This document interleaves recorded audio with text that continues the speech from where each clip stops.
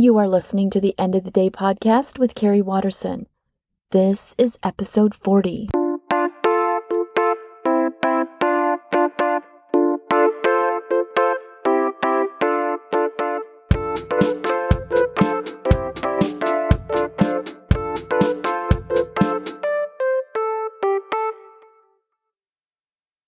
Welcome to the End of the Day podcast, a show for people who want to better understand their brains so they can get out of their own way and start showing up the way they want in life.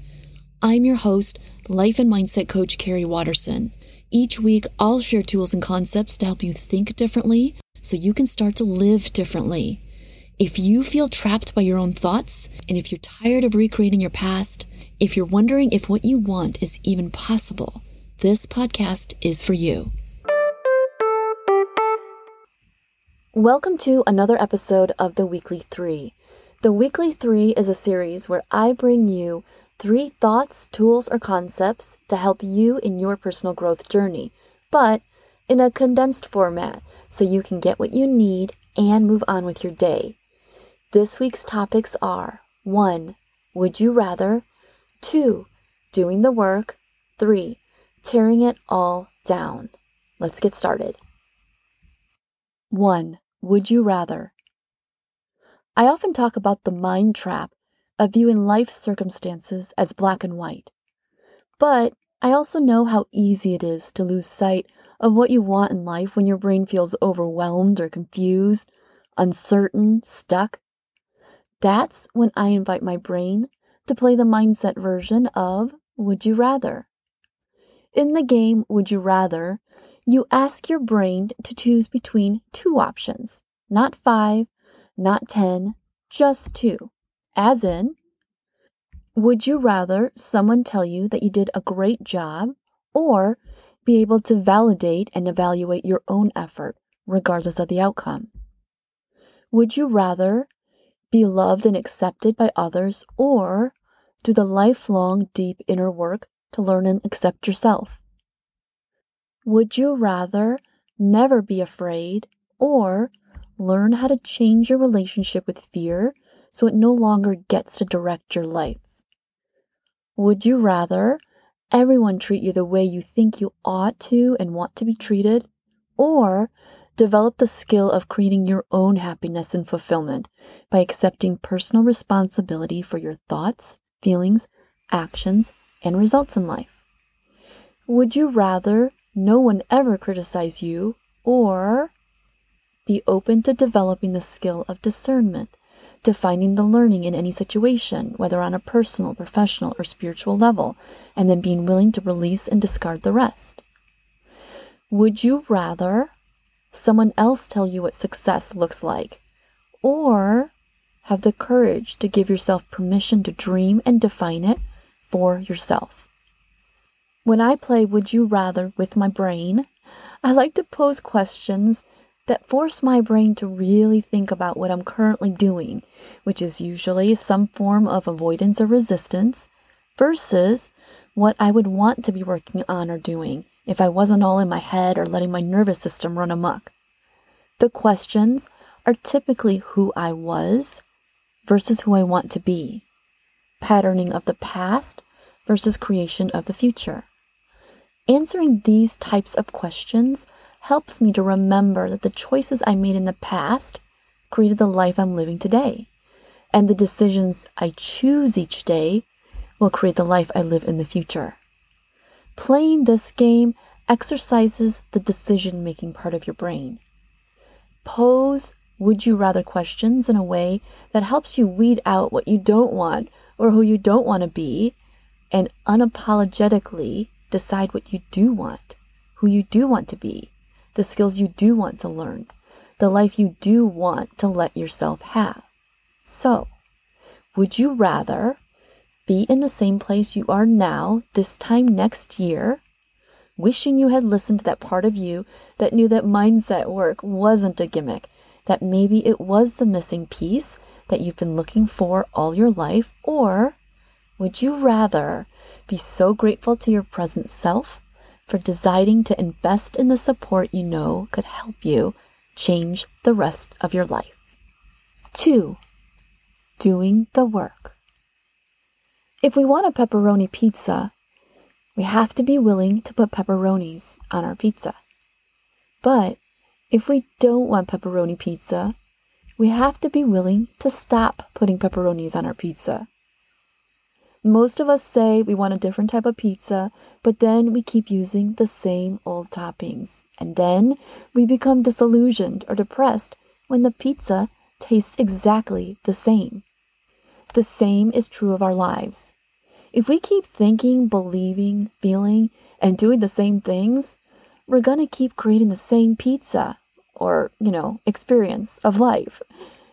If there's a part of you that's been restless to create something different, ask yourself if you're using the same ingredients, expecting something new. Maybe you're not sure what you want. Maybe you know but are afraid to speak it out loud. Whatever your thoughts, none of them are a problem. They're a starting point. But just know that if you want something different, you have to do something different. What thoughts, feelings, actions created your current reality, your current situation? And do you like where you are right now? If not, what have you been doing about it? What toppings are you still putting on even though you know it's not what you want? If you want a different type of pizza, you gotta put on different toppings. Or take some of them off. Either way, you gotta do something different. Otherwise, can't complain when it tastes exactly the same. 3. Tearing it all down. Don't be afraid to tear it all down so you can rebuild it the way you want. I've been exploring this idea a lot lately. The more I do this work, this thought work, this mindset work, the more I find thoughts and beliefs that are deeply entrenched, but aren't really even mine. What if we gave ourselves permission to do like a factory reset on our beliefs, or to rewrite or delete certain lines of code in our human software? Let's try a visual exercise on mental reprogramming. Let's imagine your brain offers you one of your sticky thoughts. For demonstration, we'll use one that comes up a lot. I'm such a failure, right? Close your eyes and imagine the words, I'm such a failure, running on a white ticker tape in your head. Black ink, white ticker tape, scrolling in your mind like on the network news channels. Now, imagine you press a button and start deleting the words. So you see the words in your mind, you notice how they feel in your body. Imagine yourself pressing the delete key and seeing the letters disappear. You could imagine yourself typing a reframed thought. You could imagine yourself deleting the letters one by one until all that's left are the words, I am. You could imagine just sitting with the blank space that's left and remind yourself of your ability to do this as often as needed. How does that feel in your body? I'm always interested in tools or concepts that can interrupt negative or harmful thought patterns and behavior. So think about this. If you have phrases like, I am a failure, and you imagined yourself in your mind's eye deleting the word failure, and then all that's left is I am. Imagine just saying the words I am. Put a period right there. You don't need to add anything else. You just are. What if that is a way to get yourself to neutral? So instead of saying like I am amazing, what if you just said I am? I know it sounds crazy, but just try it. There's a difference in your body when you think of, for example, I am such a failure versus I am. Such a failure is a story that we're telling ourselves. Our beliefs that maybe we've believed about ourselves for so long, that's not even true. So if we could just stop at I am to start, then when we take that charge out of that statement, we can actually fill in the blank with what we want to believe instead. I had a friend on Instagram who recently posted, I'm going to get it all wrong, but it's something to the effect of, I am capable. I am strong. I am brave. I love all of those things. And all of those are equally true.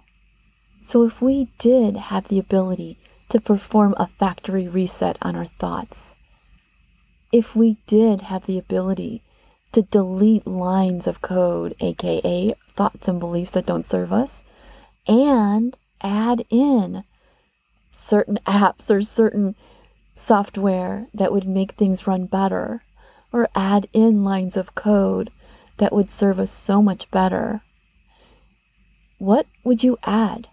What would you delete? And did you know that is actually how our brain works? Did you know that was even an option? Okay, everyone, that is the end of this weekly 3. Thank you so much for tuning in. I really appreciate it. I hope you have a fantastic weekend. And remember, at the end of the day, we have one life. How do you want to live it? How do you want to show up? Let's think about it. And then let's get to work.